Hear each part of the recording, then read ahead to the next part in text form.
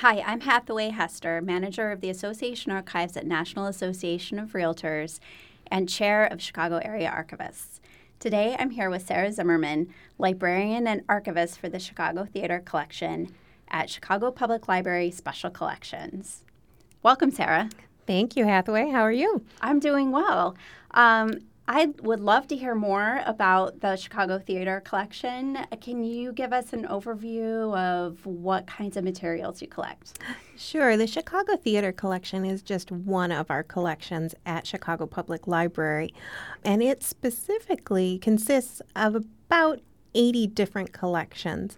And those 80 collections, if you measured them out, lined them up, they'd be about 1,500 linear feet, which is about half the length of Navy Pier.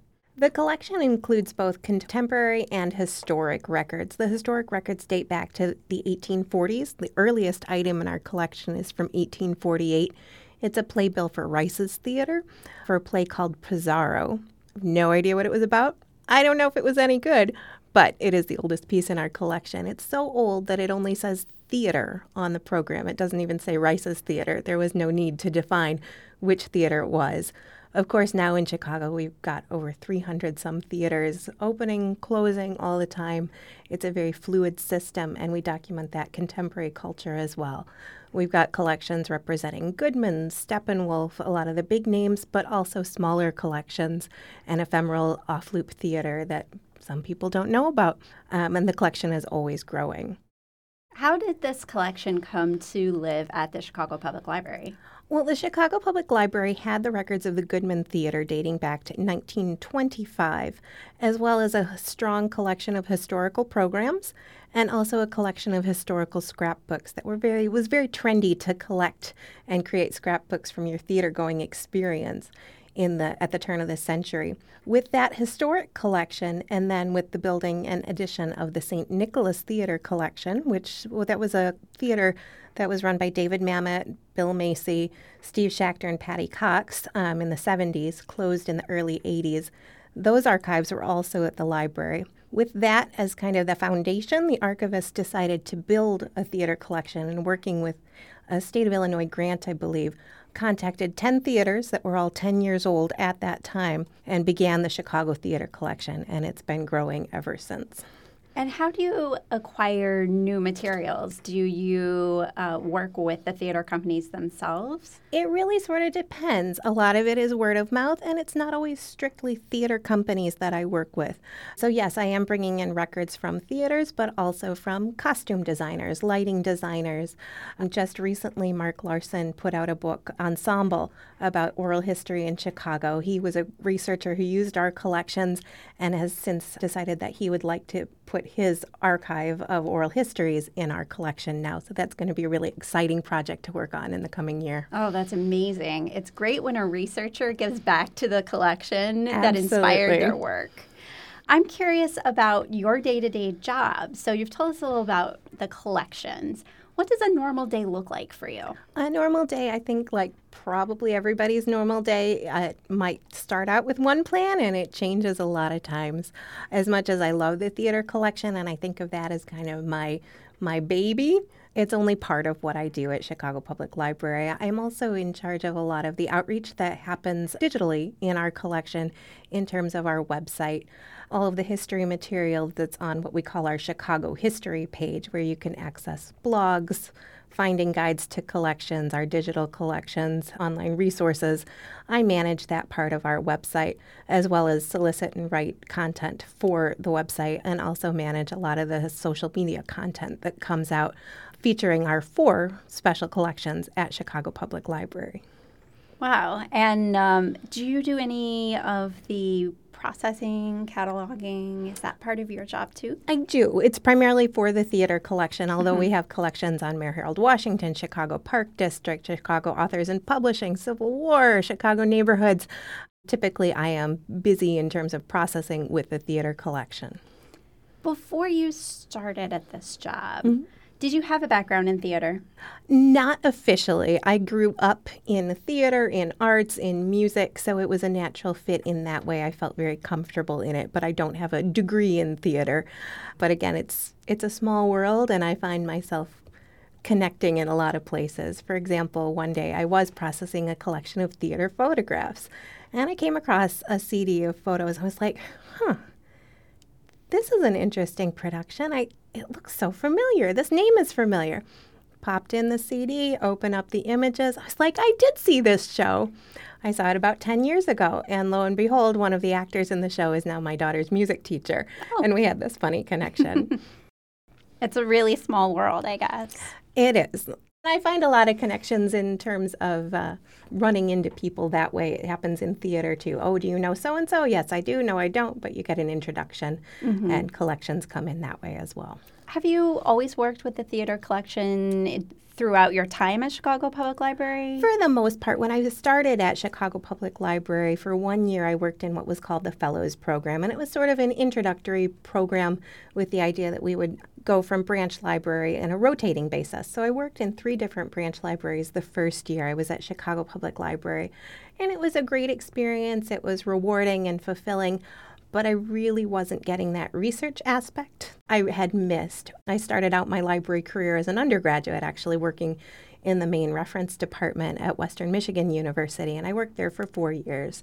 That's where kind of the library bug bit me. I realized I'm enjoying my job, I think, more than most of my classes. Maybe there's something to this. So continued working there, got kind of a broad background of education, and went to library school right after undergraduate. So you knew right away, once you started working in libraries, that was it? Yeah, I would say by the end of my sophomore year, I was determined and had made my decision. So it made a great fit. I had these wonderful resource of librarians to help me and really guide me and help me in the selection process of where I wanted to go for my master's degree. And that's when I headed off to Illinois because I was working with a lot of Illinois grads at that time. So then at Illinois, I also worked again in the main reference library there. So reference is always something that I enjoyed. I enjoy interacting with people. I enjoy looking for questions and answers and matching people up with information. And so that's always a fun and very rewarding part, I think, for any archivist when they have someone come in and say, I'm looking for this and I just can't find it. And we can find it. I had a researcher who came in who was working on a biography of David Mamet. He said, I think I've read everything he's written, but I can't seem to find a copy of this one script that he wrote. I was like, I'm pretty sure we have that in the Goodman archive. Let me go get it for you. And I brought it out. And he was like, oh, my goodness, thank you so much. And he was very pleased. Yeah, it's always really rewarding to see how the collections get used and how valuable they can be for the researcher. You talked earlier about the author writing a book, doing research in your collection. How else do people use your collections? It happens in a lot of different ways. We've got history fair students who come in who may be interested in a theater that they've heard of. We have fans who come in. The original score to Grease is in our collection, and everybody loves Grease, so people love to see that. So there's the hobbyist, there's the researcher, and there's also the people who work in theater. Sometimes are researching productions that they did before. They're looking for what did they do, how are they going to change it. So there's the dramaturgy aspect as well. Very nice. And do you also have a lot of dramaturgs that come in? A few, not as many. It really depends on what their subject is, whether we can support them or not. And I'd also like to hear more about any special events you might have coming up. This year, 2019, is the year of Chicago theater. And so all across Chicago, everyone is celebrating the rich theater culture that we have in our city. Theater is not to be missed in Chicago. It is one of a kind. And so to be able to support that with the Chicago Theater Collection is really a unique and wonderful experience. We will be participating in various events as the year goes on. It's coming to a close, but we look forward to bringing that memory alive in 2020 as well. You worked at the library in college. Mm-hmm. At that point, did you have any idea what direction your life was going to take? What were you thinking at that point? I would say it wasn't such a surprise that I thought libraries would be a good place for me. As I sort of think back on some of my moments in childhood and my sort of type A organizational moments, My mother was a music teacher and a choir director. And one of the things that I really enjoyed doing was helping her file music on Sunday afternoons after church. And I loved the way she had her music organized. She had 2 huge floor-to-ceiling shelves that took up an entire wall in our living room of music. And just being able to find something so quickly there was always interesting to me. I vaguely remember setting up a card catalog for like my children's picture books when I was very little. So again, not a super surprised that the library bug bit me. But a part of it also is I love mystery. I love uncovering things. I love finding things. So that reference and research aspect of helping someone to uncover a clue that leads to this, is wonderful. And that's just so much more rich even in an archive than it is in a regular circulating collection, I think. Absolutely. And when you started to investigate what it would be like to be a librarian, did you envision that you would be working in the arts as well?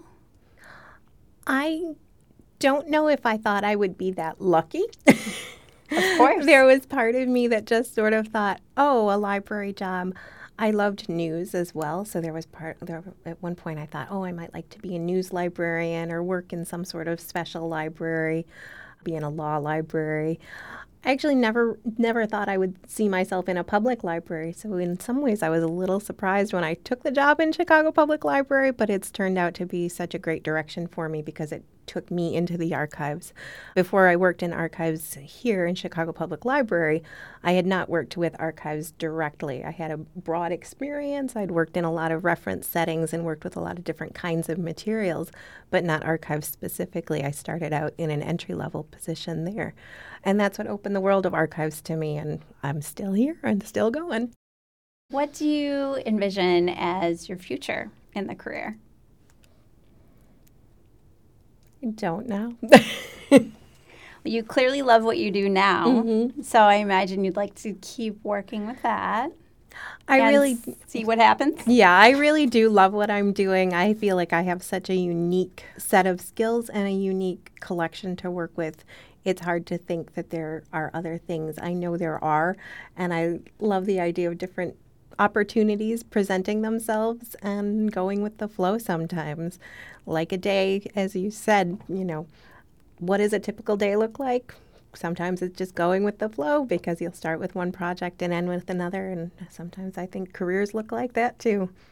When I was a little girl, and we would drive into Chicago along, it's called Ida B. Wells now, but it was Congress then, and I'd lay down in the back seat and look up, and there was this big, crazy building that looked like it had green gargoyles up on top. I was like, what is that building? And I later learned it was the public library, and lo and behold, I work there now. Well, thank you so much for joining me today, Sarah. Thank you for having me, Hathaway. It's really been a pleasure. Thank you for listening to the Chicago Area Archivist COA podcast. We would like to thank our gracious interviewees, the Chicago Area Archivist Steering Committee, Engineer Allison Shine Holmes, WFMT, and the project chair, Danielle Nowak, for their time and efforts. To hear more, you can find both Season 1 and 2 of the COA podcast available on YouTube. For more information on the Chicago Area Archivists, you can find us on Facebook, Twitter, or our website, chicagoarchivists.org.